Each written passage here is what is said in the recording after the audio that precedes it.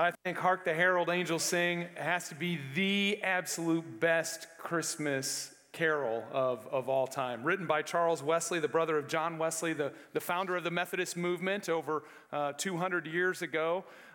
This song has powerful lyrics that really tell the heart of the Christmas story. Glory to the newborn King, God and sinners reconciled. Some of the verses that we didn't sing have these powerful lyrics. Christ the everlasting Lord, he was veiled in flesh, pleased with man to dwell, Jesus our Emmanuel. And then verse 3 has to be the best of all the verses. Hail the heaven-born Prince of Peace. Hail the Son of Righteousness. Light and life to all he brings, risen with healing in his wings. Mild he lay his glory by, born that man no more may die. Born to raise the sons of earth, born to give them second birth. Hark the herald angels sing, glory to the newborn King. I don't think there's a better way to say Merry Christmas than that, but I'm going to try. Merry Christmas. It is so good to see each and every one of you here this evening. What a pleasure it is to have you worship with us. My name is Andy. It is a joy of mine to be the senior pastor here at Troy United Methodist Church. And over the last few weeks, we have had so much fun just as a congregation, engaging in some of the classic Christmas movies, witnessing how Jesus and his birth really rewrites the script of our lives. And we started off with The Grinch, and then Rudolph, had a lot of fun with Ralphie in Christmas Story, and then with Buddy the Elf just yesterday.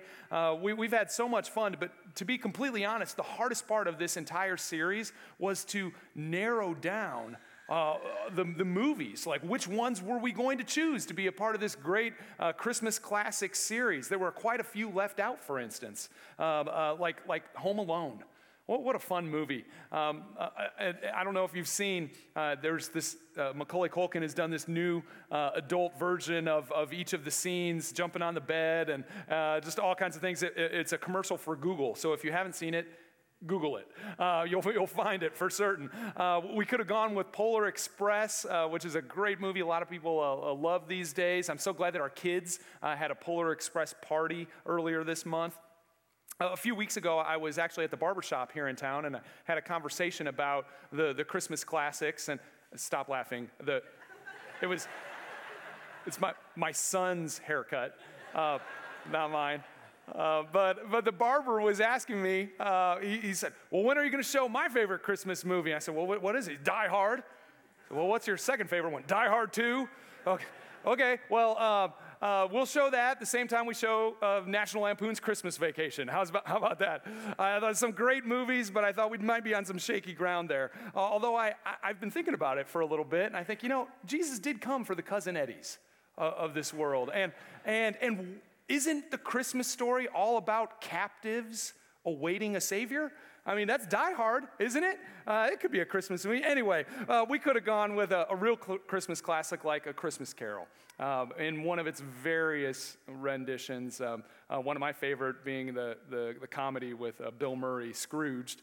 That would preach. I must say that Miracle on 34th Street was a near miss, but in the end, It's a Wonderful Life won the day for our Christmas Eve service. It's a Wonderful Life, of course, stars the famous Jimmy Stewart and Donna Reed, and was originally released not at Christmas, but right after Christmas, January 7th of 1947. And that actually reminds me, in your bulletin this evening, you received a little invitation card that looks like this. And I just want to draw your attention to that. This is just highlighting our next message series, which starts on January 13th, and it's called Generations.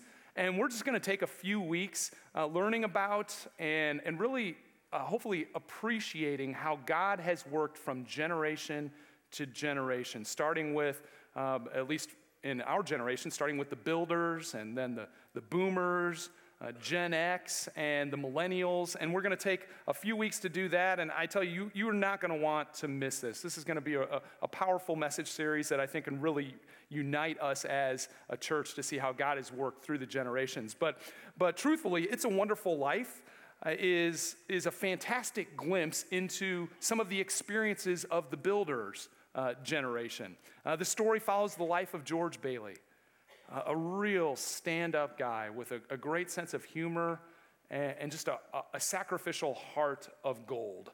But around Christmas time, with Hark the Herald Angels Sing, playing on the piano in the background, some unfortunate events befell George, and he found himself owing the bank $8,000, which his uncle had accidentally misplaced. And this financial crisis caused George to hit rock bottom, and he actually, in a moment of desperation, considers taking his own life and jumping off the bridge in Bedford Falls, New York. But before George jumps, his guardian angel, Clarence, jumps in ahead of him. And George, being the kind of guy that he is, he decides to try to rescue Clarence. And so he jumps in after him, and that's when George is given this amazing gift. Now check this out. Where? I wonder what Martini put in those drinks. Hey, what's with you? What'd you say just a minute ago? Why'd you want to save me? That's what I was sent down for. I'm your guardian angel. I wouldn't be a bit surprised. Ridiculous of you to think of killing yourself for money. $8,000. Yeah, now just things like that. Now, how do you know that? I told you I'm your guardian angel. I know everything about you. Well, you look about like the kind of an angel I'd get. Sort of a fallen angel, aren't you? What happened to your wings? I haven't won my wings yet. That's why I'm an angel second class.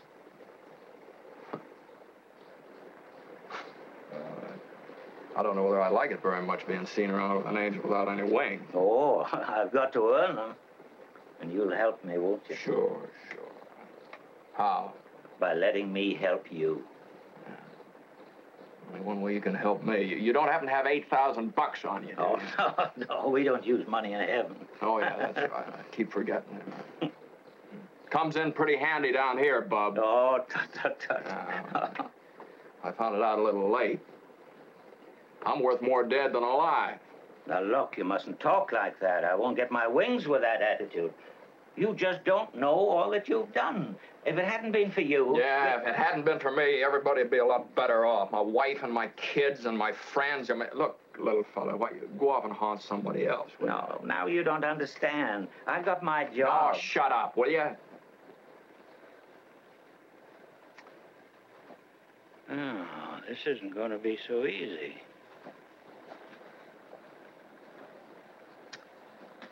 Yeah, so you still think killing yourself would make everyone feel happier, eh? Oh, I don't know. I guess you're right. Suppose it'd been better if I'd never been born at all. What'd you say? I said I wish I'd never been born. Oh, you mustn't say things like that. Wait a minute. That's an idea. What do you think? Yeah, that'll do it. All right. You've got your wish. You've never been born.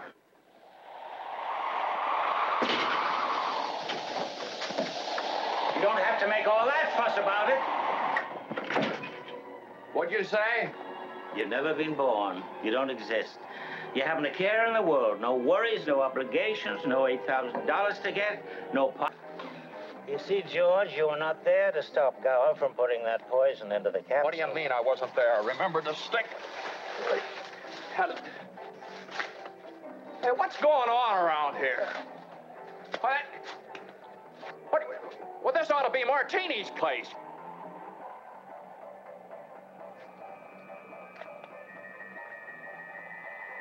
Look, who are you? I told you, George, I'm your guardian angel. Yeah, I know. You told me that.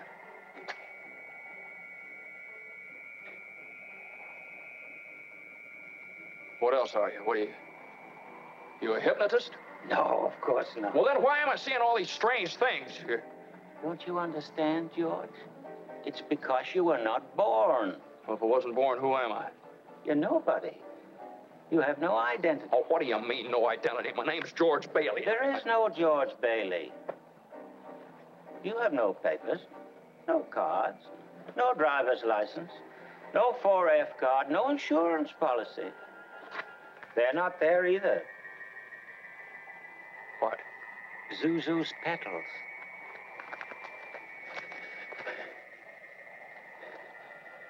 You've been given a great gift, George. A chance to see what the world would be like without you.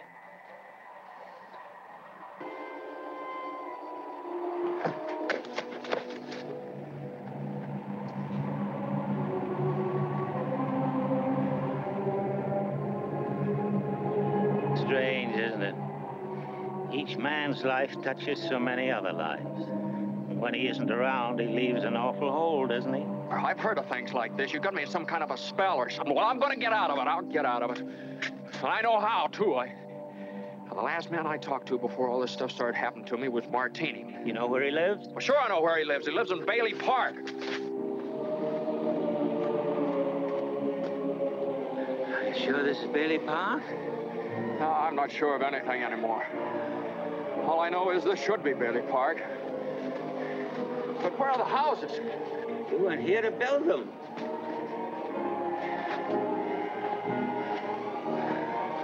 Your brother, Harry Bailey, broke through the ice and was drowned at the age of 9. That's a lie. Harry Bailey went to war. He got the Congressional Medal of Honor. He saved the lives of every man on that transport. Every man on that transport died. Harry wasn't there to save them because you weren't there to save Harry.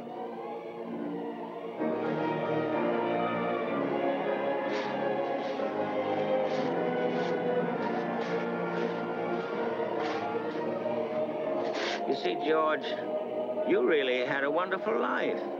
Don't you see what a mistake it would be to throw it away? What a powerful statement by Clarence there that was also in the drama earlier when he said, strange, isn't it? Each man's life touches so many others.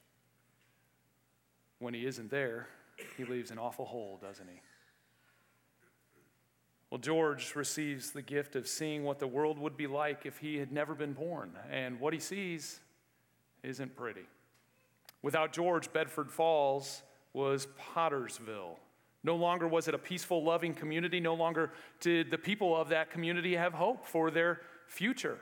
In the movie, you find out just how much of an impact George's life had on others. And for those of you who know me, it's no big surprise that every time I watch it, I get all weepy-eyed. In fact, we were watching it as a family about 3 weeks ago, and it was the first time the kids had seen it, and they kept looking at me and saying, Daddy, are you okay? But oftentimes when I watch that movie, I ask myself the question, what would the world look like if I had never been born? What impact has my life made? And how about you? Have you ever thought about what would the world be like if you had never been born? You start thinking about that stuff for a while, and your head starts spinning. That's some deep thinking. And yet, the question that I really want to focus on tonight as we gather together to celebrate the most talked about and anticipated birth of all time. What if Jesus had never been born? What would the world look like if he wasn't here? What difference would it have made if a Bethlehem stable never served as a makeshift delivery room? I wonder. You know, I've read a lot of things in the media and just around over the last several years that have suggested that so much evil exists in the world today because of the church and its abuses of power. Sometimes I've heard it said that the world would be a more peaceful and better place if there wasn't the church or there wasn't religion or Christianity in particular. And I understand that over the centuries that the church has gotten a few things wrong and hurt people in the process and made plenty of mistakes. But at the same time, the Christian faith is responsible for so much good in the world. Jesus' birth marks the beginning of the Christian faith. It was then that Jesus was first worshiped as God. And if Jesus were never born, this world would be so radically different. So different, in fact, that I think we would have a very difficult time adequately conceiving of what it might look like. You know, much of what we take for granted, our high regard for human life, the status of women in society, education, science, charity, health care, the abolition of slavery, representative government, literacy, civil rights, and the development of art and music. All of these areas have been heavily influenced by the Christian faith, many of which find their roots in Jesus and his teachings. I mean, consider the status of women. In most ancient cultures, and unfortunately still some today, women are seen as the property of their husbands or their fathers. Even the great Aristotle said that a woman ranked somewhere between a free man and a slave.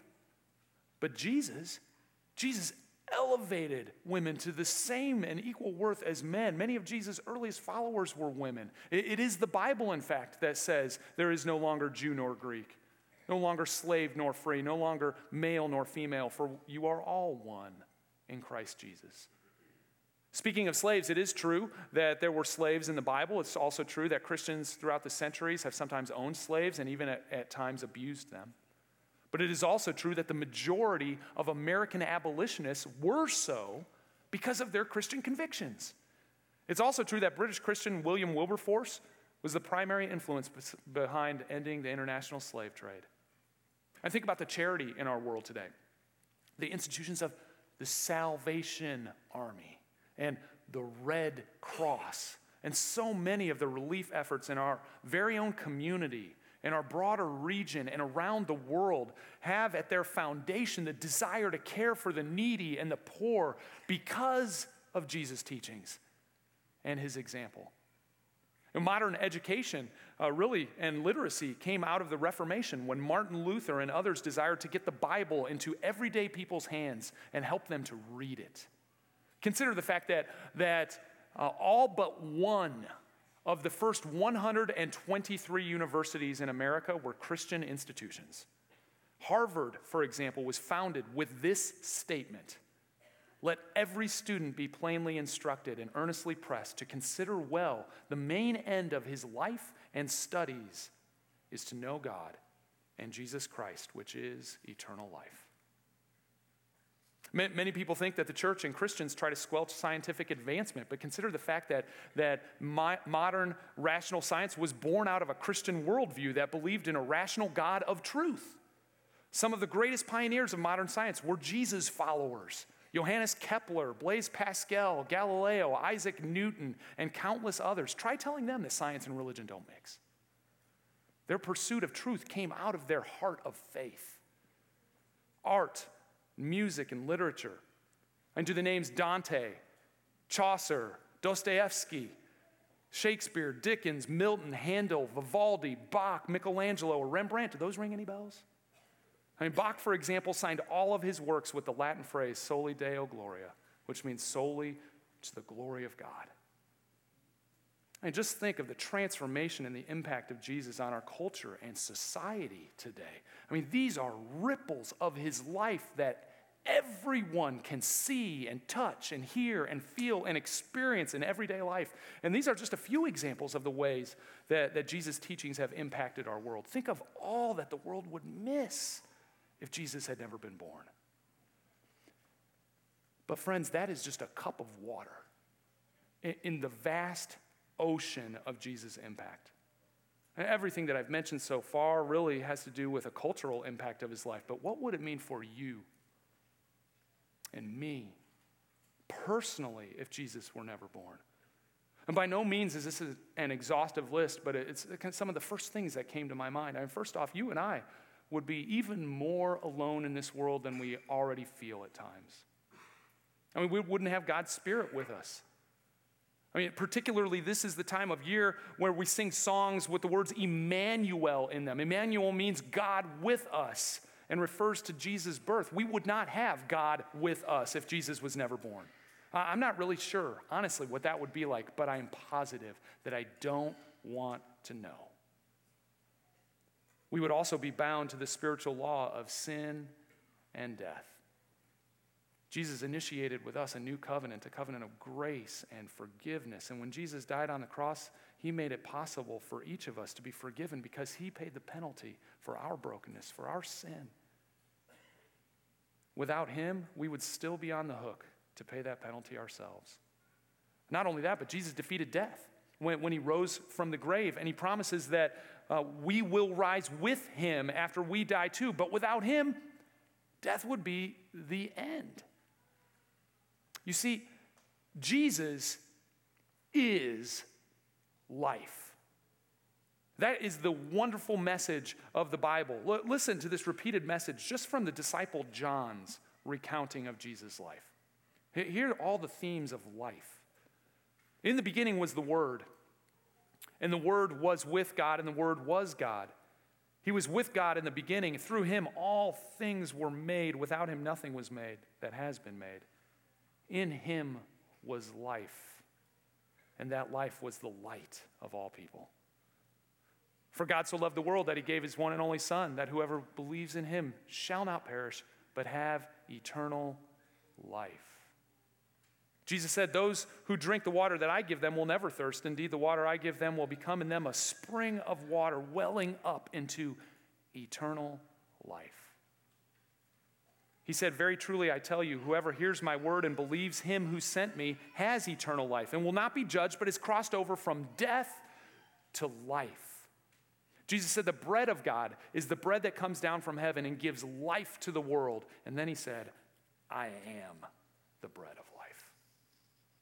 I am the light of the world. Whoever follows me will never walk in darkness, but will have the light of life. Jesus said that the thief comes only to steal and kill and destroy, but I have come that they may have life and have it to the full. I am the way, the truth, and the life. No one comes to the Father except through me. And what is eternal life? Jesus said this. He said, now this is eternal life, that they know you, the only true God, and Jesus Christ whom you have sent. Eternal life is to know God. And to know God, you've got to know Jesus, the giver of life. You know, it doesn't take a Bible scholar to figure out that the message is pretty clear. Jesus is life. No Jesus, no life. But if you know Jesus, you know life. So if Jesus were never born, there would be no hope of real life. No hope for our life's future. We would have nothing to look forward to. We would be stuck. No hope of God's forgiveness. No hope for the transforming power of Christ in our lives. No hope for mercy and compassion. No hope for changed hearts. No hope that life could ever improve and get better. No hope that good would ever win over evil. And no hope for reuniting with our loved ones who have died, because there would be no hope for life beyond the grave. Our lives would have no hope. You know, as wonderful as Jesus' profound impact on the world is, it is his life-giving and life-transforming power at work in countless individuals throughout time that is far, far greater. The cultural benefits of the Christian faith are far outweighed by the hope of life, and the hope of life eternal that Jesus gives to people who place their lives in his hands. Friends, what if Jesus had never been born? Well, thank God, we don't have to worry about the answer to that question, because the truth of the matter is Jesus was born. The Word became flesh and made his dwelling among us. We have seen his glory, the glory of the one and only who came from the Father, full of grace and truth. Jesus was born, as best we can tell, about 4 BC in a small village outside of Jerusalem called Bethlehem. Jesus was born to usher in God's kingdom way of life and to share it with everyone. Jesus was also born to die in order to set us free to experience life in God's kingdom, life the way that it was meant to be lived, life knowing God. Jesus was born so that we could be with God and that God could be with us, not just in this life, but forever. Now, I am so glad that each of you has chosen to worship together here this evening. But please hear me on this if you've heard nothing else that I've shared. You know, you and I, we don't have to wonder what the world would be like if Jesus had never been born, because the truth of the matter is he was. And he has made a tremendous impact, and the world will never be the same. But the truth is, if you do not receive him as the light of life, as the bread of life, as the living water, as the way, the truth, and the life, then for you, it will be as if Jesus had never been born. That's one of the reasons why we celebrate the birth of Jesus every single year. I mean, you've noticed this, haven't you? The church, we make a big deal out of Jesus' birth. It's like, well, yeah, of course, Jesus was born, but we celebrate it every single year, and we make it a grand opportunity because it is yet again another opportunity for every single one of us to invite Jesus in to give us life. And the way to life according to Jesus is really straightforward. The Bible says that we must receive Jesus. To all who received him, to those who believed in his name, he gave the right to become children of God. And the Bible says that we must follow Jesus. He said, whoever follows me will never walk in darkness, but will have the light of life. Receive Jesus and follow Jesus. That is my hope and my prayer for every one of you, really for this entire world. Because when you do, you will have life. And I tell you something, it is a wonderful life. Let's pray together. Well, Jesus, you are the light of life. And once again, we want to pause to open our hearts and receive the wonderful gift of your birth. Just as you were born in a manger so long ago, we pray that you would be born again in our very lives. Just as the Bible says, in you is life. You came to give us life because you're the way, the truth, and the life. You came to deliver us from death to life, to give us eternal life, the gift of knowing God by knowing you. And Lord, in the midst of all of the Christmas happenings, for some of us, the rushing around from place to place, yet for others of us, an empty or maybe even a broken heart, because we long to be with those who we miss so dearly. In the midst of all the feelings and the emotions of this season, Lord, we simply ask that you would once again give us what you promised. Life. Life the way it was meant to be lived. Life to the fullest. Lord, we open our hearts to receive you today. Jesus.